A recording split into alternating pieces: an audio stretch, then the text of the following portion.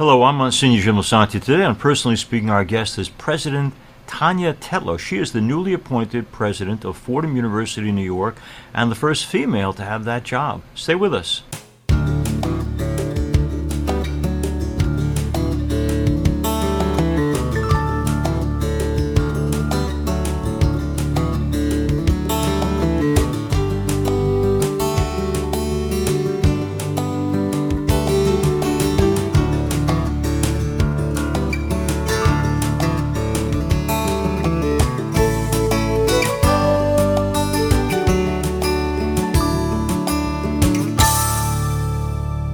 Hello and welcome to Personally Speaking. I'm your host, Monsignor Jim Lasanti, and Tanya Tetlow, the president of Fordham University, joins me now. On July 1st, Tanya Tetlow, a former law professor who served as president of Loyola University, New Orleans for the past 4 years, began her tenure as president of Fordham University. She is the first layperson and the first woman to lead the Jesuit University of New York in its 181st year history. President Tetlow is a graduate of Tulane University and Harvard Law School, and is a former federal prosecutor. She grew up in New Orleans, but said, quote, "Fordham is the reason I exist," in a video message to the university community in February. Her parents, Elizabeth and Louis, met at Fordham as graduate students in the late 1960s, and she was born in New York. President Tetlow is married to Gordon Stewart, and together they're the parents of daughter Lucy, and she's the stepmother of her husband's son, Noah. In February 2022, the Fordham Board of Trustees unanimously elected Tanya Tetlow to serve as president of the Jesuit University. She's here with us today to talk about her life, her deep ties to the Jesuits in Fordham, and the Catholic faith that sustains her. Joining me now, I'm so pleased to welcome to Personally Speaking, President Tanya Tetlow. President Tanya Tetlow is our guest. I'm delighted to have her with us for talking about her new experience as the first female president of Fordham University. First of all, congratulations on the appointment. But I want to go, I'm always more intrigued by family of origin. So your parents, Elizabeth, and what was dad? Dad was Louis. When you look back now, you're a parent yourself, at what they did right in raising you, what would you best highlight about what they did as parents that made a key difference in your life? They really raised us in faith, both in going to Mass and being devout, but also they're both highly trained in theology. So dinner conversations really focused on the translations of the Bible and the intellectual content of what we could learn. And so I experienced faith as a deeply intellectual and emotional and values-driven, deep-rooted part of my life from the beginning. But I think that they impressed upon us the idea that we could worry all we want about the literal truth of the Gospels. The moral point of them was about how you live your life. And they demonstrated that for us. You know, they were the kind of family who, if they saw a person who needed help, they'd take them into our home. So we had a lot of that growing up, too. Isn't that great, though? I wanted to ask you, too, because I was intrigued by it. Our listeners and viewers might be intrigued, too. There are very few of us who can say that we actually rescued our parents. I'm told that you actually rescued your parents. Tell us how that happened. I didn't personally rescue my parents, but they were... No, they decided, as much as they have many graduate degrees and languages between them, the common sense part about evacuating for a hurricane was a little bit lacking. So with Katrina, they decided to stay. And by day 5, when they were still stuck there, they were okay. Their downstairs flooded, but they were upstairs and had food and water. But we were getting more and more frantic for them to leave. So they is a graduate student whom they hired all the time to help them with odd jobs around the house, pushed them in their canoe to a school.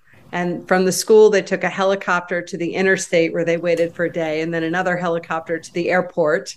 And instead of being put on a plane to somewhere in America, which is what would have happened, I managed to drive to the airport and persuade the soldiers to let me in to go get them. So it was not fun at all.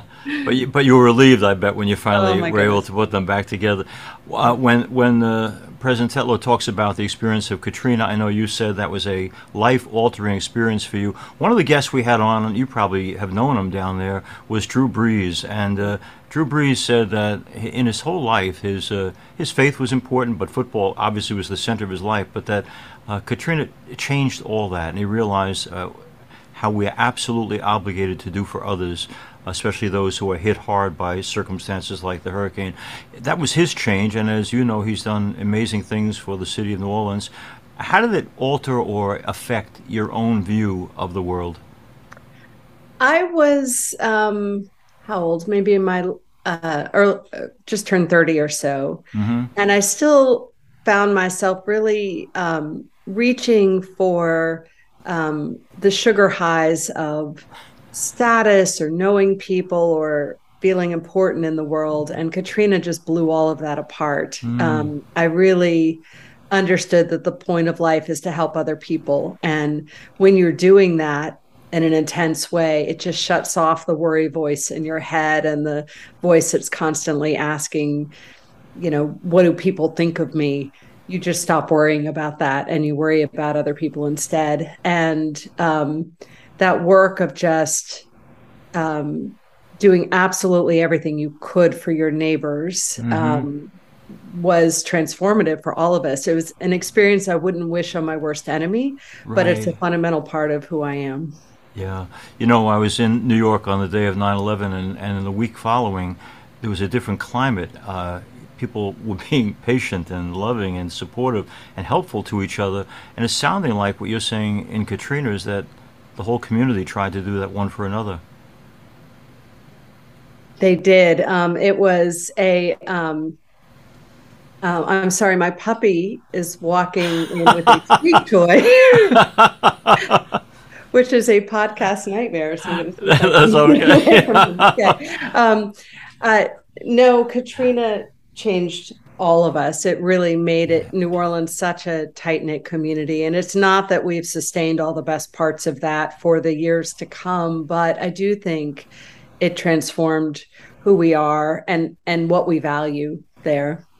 Now, one of the things that we learned from New Orleans is, I think they've taught us many times issues about race and race relations. I just finished reading the very lengthy obituary for Moon Landrieu and talking about how, as mayor, he was able to bring together the black and white community. You're coming from that great city, and we're certainly in New York, a community like many others that are divided, unfortunately, by race. What's your insight into that? Like, have you learned along the way what we need to do to finally make us one? Moon Landrieu is a major hero of mine and just no better example of what Jesuit education and Catholic faith can embody. So I actually jumped on a plane and went back for that funeral last week. I think what I learned from him about that was the courage it takes sometimes to stand up for what's right. And we can pretend all we want that it's just about getting along and everyone, understanding each other. But we have some deep abiding sins in this country that we have to acknowledge to move forward. And the ways that we keep going along in denial as if that's the past and it's nothing to do with me really fail to grapple with the fact that there's an awful lot of work put into the ideology of racism to justify first slavery and then segregation. And to undo that, we have to be more honest with ourselves and to understand the profound lessons of the catechism of our faith, that we are all brothers and sisters equally loved by God. And until we fundamentally kind of unravel all the messages we've heard our whole life telling us the opposite, we'll never make progress. Our guest is President Tanya Tetlow of Fordham University. Let me ask you this. You hear, and I know I hear it in my parish too, that while people have deep regret about what happened in the past, and you touched on some of those things like slavery, I haven't heard anybody of another race. It's not my problem. Why am I in any way accountable for what generations before did? What do you say to the person who says, not my concern? Well, if you read the Gospels, you'll never really see "It's not my concern" written Right. anywhere in them. And I think that understanding that the suffering continues, that the ways that some of us have benefited from the suffering in the past continues, right? I mean, you look at the disparity of wealth in this country by race, and it's pretty astonishing. So I Yeah. don't think we can sort of keep the money and keep the swagger that we get of feeling superior and Hmm. somehow pretend that we're not benefiting from what happened in the past. And the ways that I used to ask my law students about this question when I taught was, let's assume right now that you are behind the veil and you decide what race you will be born based Hmm. on nothing more than the opportunities you'll have in your life. So assume the consequences of racism, but also all the affirmative action that you imagine in the world. What would you pick? And Hmm. I've never had anyone think that they'd have more opportunities in life if they were born African American as white, Wow. because they still do realize it's not just in the past. Yeah, that is still real today. Let's talk a little bit about Jesuit education, which so much formed and shaped you. When my nephews, who I love so much, were going off to school and they were going to Jesuit universities, Boston College and Holy Cross, a lot of people would say to me, oh, be careful because, they go to those Jesuits, they lose their faith. Well, interestingly enough, just the opposite happened. They're both convicted in their faith and, Mm-hmm. and living it, and it's not at all the myth that's out there that, go to these Catholic liberal schools and they're going to lose their way. Where did the myth come from, and why is it so untrue? I don't know.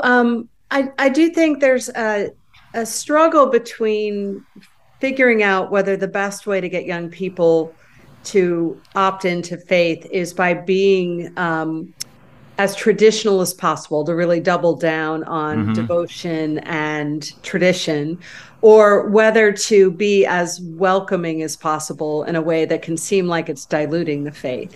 And Yeah. my experience has been, it's not that there's a perfect answer that we can ever properly know, but my experience has been that when young people come to college, they have the free will, basically, that it's not high school, the days of mandatory mass and dress codes and how long your hair and your skirts are over. So Right. we really have to try to make it as likely as possible that young people will opt into faith, into the church when they come to Mm. college, because if they choose it on their own without their parents requiring it of them, then it will be for life. But they really have to choose it. So we give them that freedom, and we try to make it as warm and welcoming to both them and to their friends of other faiths, so they don't have to choose between their Catholic identity and their other friends who are Hmm. across the spectrum, and hope that we can really draw them in. And I do Yeah. think that can give people the misimpression that somehow we don't care, but it's quite the Right. opposite. I've just found that it's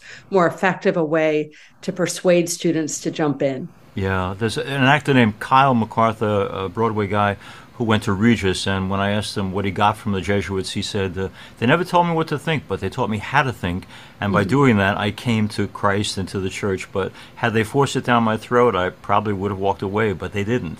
Right. They made the case for it.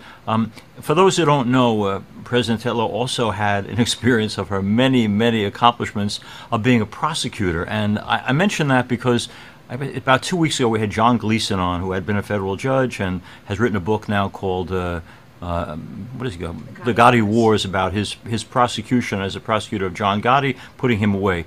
But I mentioned that because I asked him what I want to ask you. When you're a prosecutor, and let's be honest, it's like all the police in my parish, they see some pretty dark, horrible things in human practice, human nature.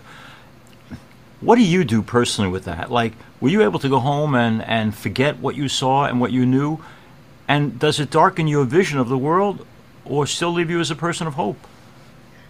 It definitely persuaded me that a broader swath of humanity is breaking the law at any one Hmm. time, and Yeah. of understanding how widespread that is. Everything from violent crime to sort of white collar theft and fraud that is rampant. Hmm. But I also, when preparing for trials, would get to know some of the defendants who were cooperating and testifying in the case, and really had Right. to dig into why did you do what you did, because if I needed to understand it, if I would persuade the jury to understand it. Hmm. And it made me less afraid of people who commit crimes, more understanding of what their motives were, but also a very big believer in there being consequences to action. So I found myself able to feel very sorry for a lot of the people I prosecuted, because if you knew their life histories, you understood where it came from, but also feel strongly that there needed to be consequences to persuade other peoples not to make the same choices, to stand up for the victims of violent crimes in particular. And so sustaining both took some work sometimes, but I do think it's what you're supposed to do. And as a prosecutor, you have more power to do justice than anyone else in the system. So certainly more than the defense lawyers doing their best, and really more than the judge too, until it comes time for sentencing, because they are the referee of the trial that goes to a jury. But the prosecutor gets to make some pretty big decisions about what is the right result in this case. And as hard as that was, as draining morally as that was, I did feel good that I was as well prepared as anyone to try to grapple with those moral choices. When I was in college seminary, I want to take this idea of dealing with the guilty and what to do with that. When I was in college, I broke one of the rules that in the handbook said could get you thrown out of college.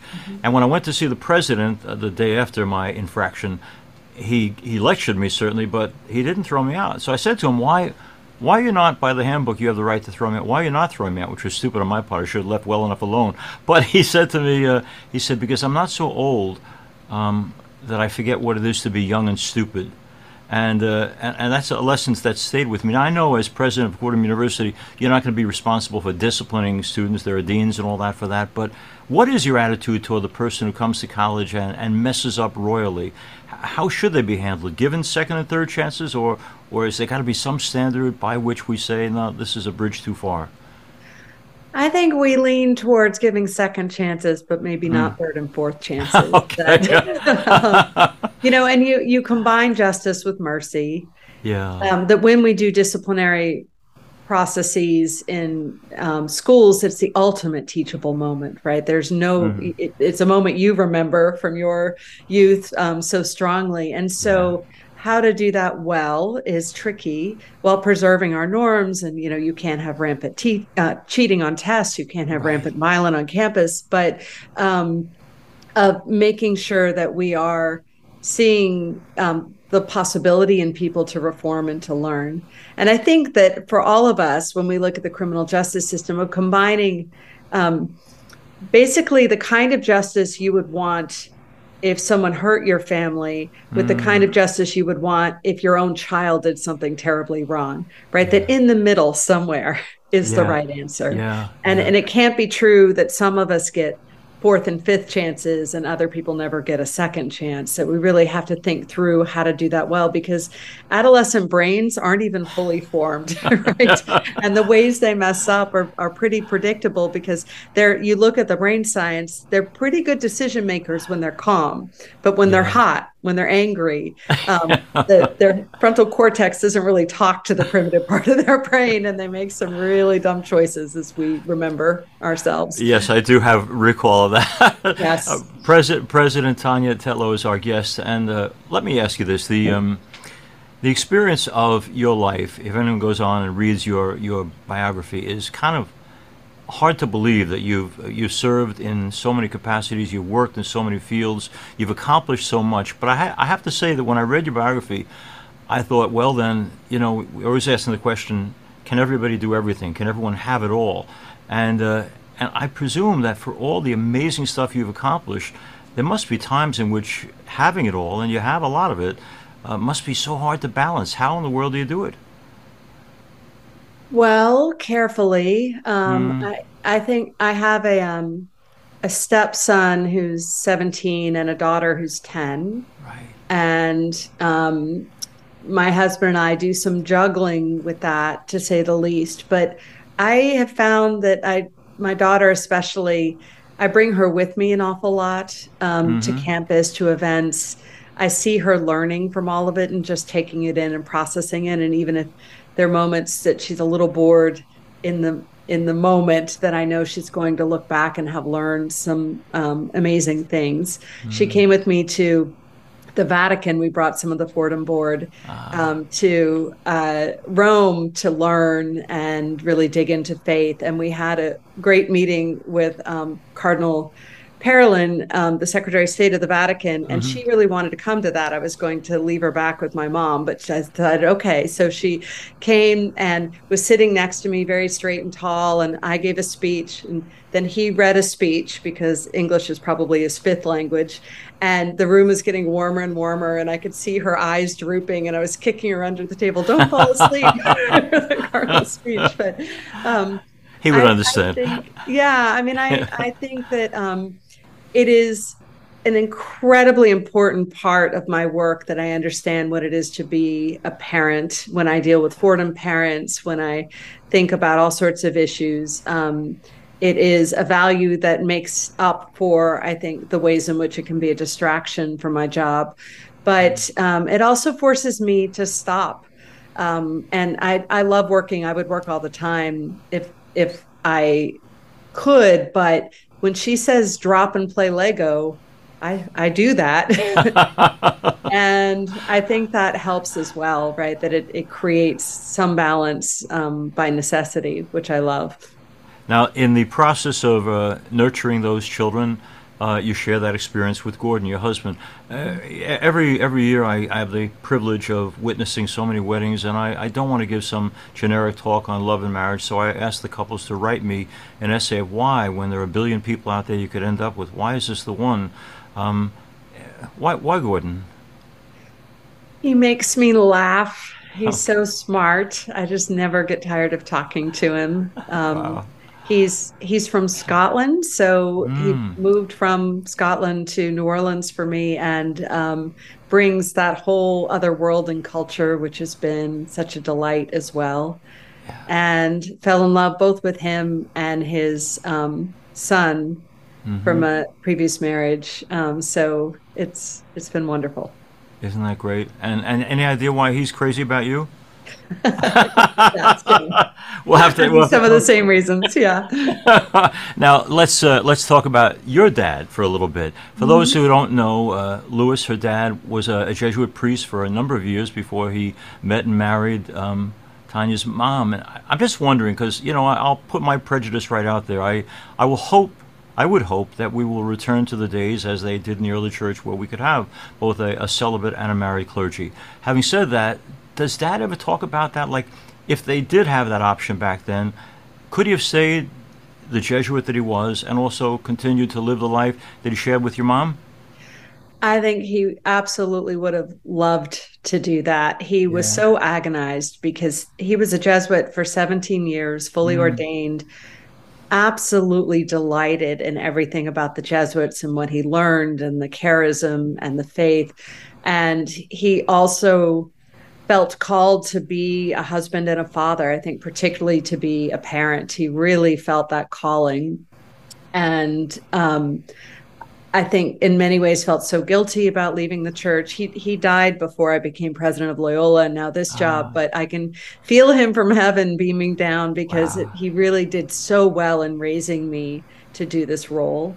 And I asked his brother, my Uncle Joe, who's a wonderful, well-known Jesuit, is 91 years old. We were walking into the missioning mass when I became president of Loyola New Orleans, and I said, "So can you forgive your brother now?" And he laughed because he did a long time ago, but he said, "Yeah, no, he did a good job." Wow. But I think he would have, brought such value to both roles. Yeah. And wouldn't that be great? And this uncle of yours is a great guru of spirituality. What's it like to have a member of the family who apparently is in direct contact with God? Well, I joke that he's my personal Obi-Wan Kenobi from Star Wars because he's the wisest man in the world. It's the blessing of my life to have him, to be able to pick up the phone and call him to get his wisdom. I remember one time, one of my favorite moments, I was doing battle with somebody powerful and I couldn't figure out what the right way to handle it was. And he started the conversation with, "Well, I'm just so mad at this man, but God loves him for some reason. So let's remember why." That's a good thing. I'm going to use that. Yes. Now, I've thought of it often since then. I want to ask you, too, because I'm thinking of a local congressman who said this to me recently. He said, I love my job as a congressman, but I hate that because I have to run every 2 years, I spend half of my time raising money. As a college president now twice, I presume that's a big, big part of the job. Do you like doing that? Are you good at it? You must be good at it. They gave you the job, but how do you feel about it? Like, is it a burden you'd rather ignore or something you welcome?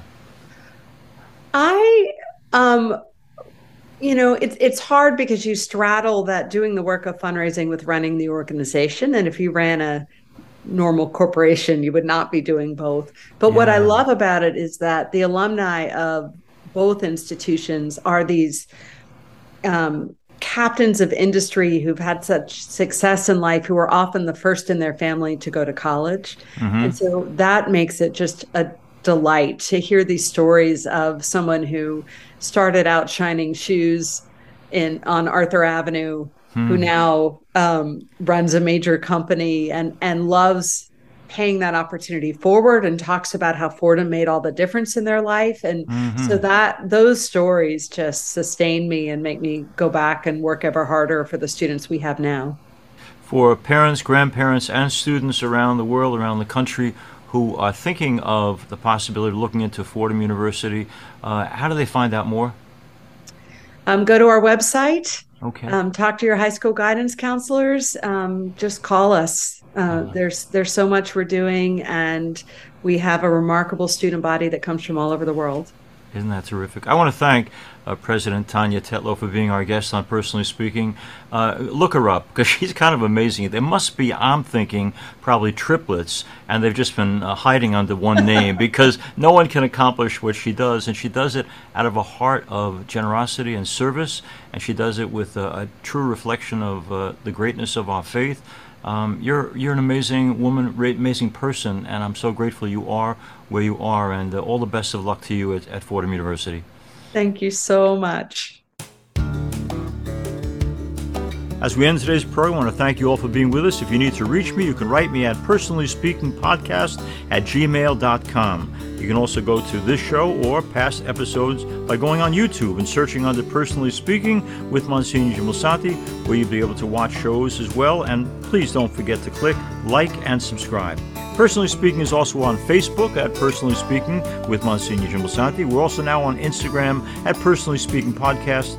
Please share and let others know about Personally Speaking. I'm privileged to serve as host and executive producer, Personally Speaking.